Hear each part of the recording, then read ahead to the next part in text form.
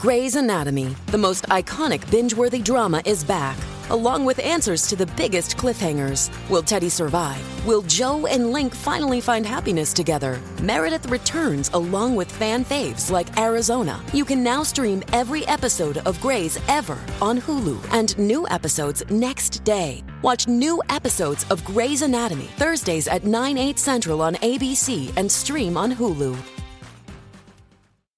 Time to bring in our global talkers to chat about the headlines across the province tonight. Bill Kelly, you can hear him on AM 900 CHML, and Andrew Lawton over at AM 980 CFPL. Hey, guys. How's it going tonight? Been busy, guys. Been busy. And, we were just touching upon this in my last segment. The government agency, no checks and balances. It seems like Orange was a big old piggyback costing us $1 billion. And that is according to the Auditor General. So that's not my opinion. This was 6 years. And the cops couldn't get anywhere, not necessarily because there was nothing to find, but because people wouldn't talk. I'll start with you on this, Bill. Is it ancient history? No, it's not. I heard your last segment with John, and Alex, I've known you for a long time. I'm getting the sense you're pretty peed off about this.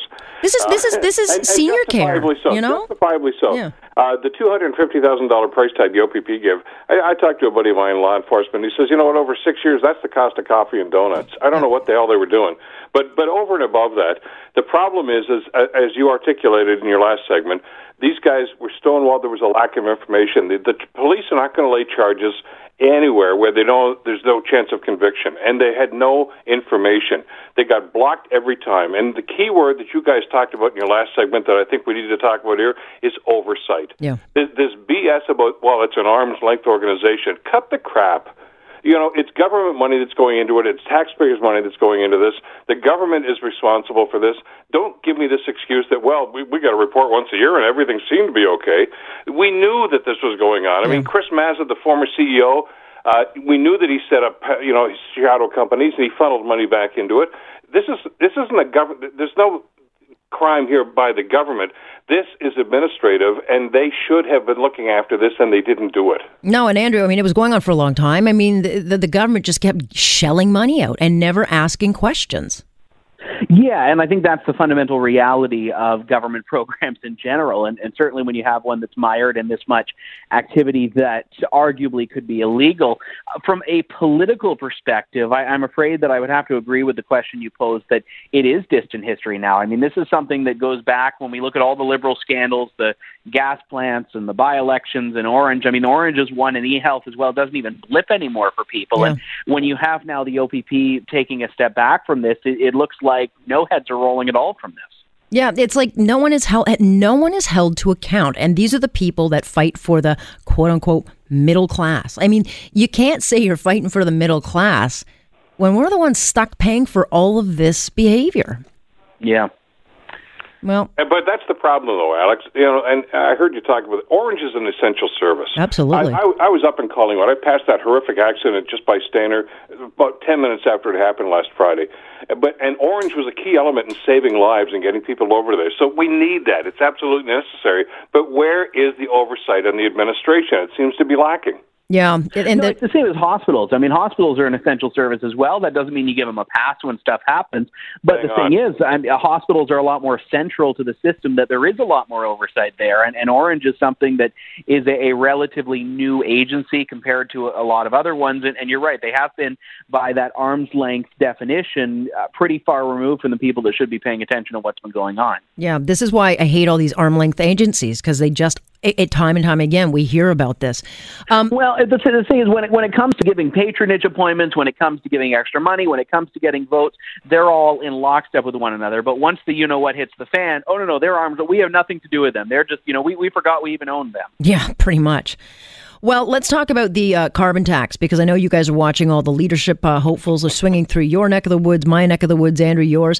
All three of them now on record saying that they are against it. Doug Ford, I think, is the most definitive, saying, just watch me. I will not do this. And if Trudeau tries to make it happen, he will not let that happen. But I will point out, without a carbon tax, you do not have the people's guarantee. So, Andrew, how do you square that circle? Well, to be honest, I think that the problem that the people had with the People's Guarantee is that the only policy that anyone inside or outside of the Conservative movement in Canada could tell you was in it was the carbon tax. So I don't think there's really any love lost from a lot of the PC base and certainly the general population because people don't know what was in it anyway. Well, you can't have that $1.9 billion in health spending or that subsidized daycare. That would go out the window. No, but let me say, I think that Ontarians have, because I'm a firm opponent of the carbon tax. I always have and I always will be. We have, as Ontarians, Doug Ford to thank on this because we know that Caroline Mulroney was initially before she was against it. Christine Elliott did not come out as forcefully on this right out of the gate. Doug Ford did, and I'm saying it right now, he has moved the needle on this race, and he has forced the other candidates to take that position because they would have been talking to people behind the scenes and finding that, no, we can't give Doug Ford the high ground on this one. Yeah, 100%. But here's the problem on that, guys. Alex, Andrew, I don't disagree with you. I think you're bang on this. But my question is at what cost? Because they lost the last two elections because the PCs in Ontario were perceived to be hard right. We don't want the common sense revolution phase 2. I think what Patrick Brown tried to do with that was say, we're going to be kinder, gentler. We're going to move a little bit more to the center. Yeah, it was totally strategic. Yeah. If they abandon that, then you're giving the opposition, and that means the sitting government, the opportunity to say, you know what, same old Tories, same old Mike Harris stuff, same old Tim Hudak stuff. You don't want those people, slash and burn. I think they're opening themselves up, and it may play well to the base, but you know what? They've done that in the past, and they lost. Okay, but here's the thing. I'm going to step in then.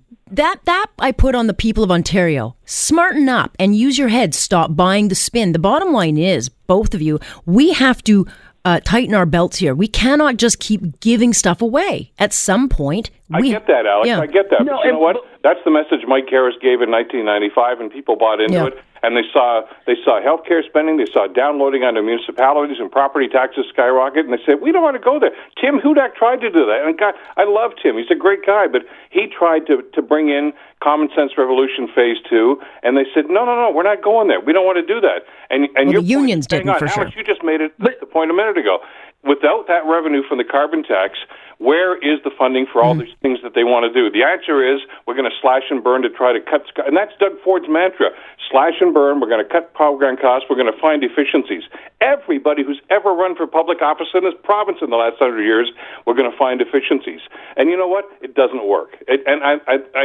We're not that naive enough that we're going to buy into that. I don't know that they are. I'm not suggesting they're wrong and everybody else is right, but it's it's going back to the 1995 mantra, and I don't think people are going to buy it anymore. I'm not saying there's a viable we didn't have debt and we had services. I mean, look, I would give anything to go back to common sense, but I mean, the bottom line is, Andrew, it is hard to campaign on because the public sector, with their big, fat, healthy pensions that we pay for and their constant raises every 3 years, they rule the province and they will vote.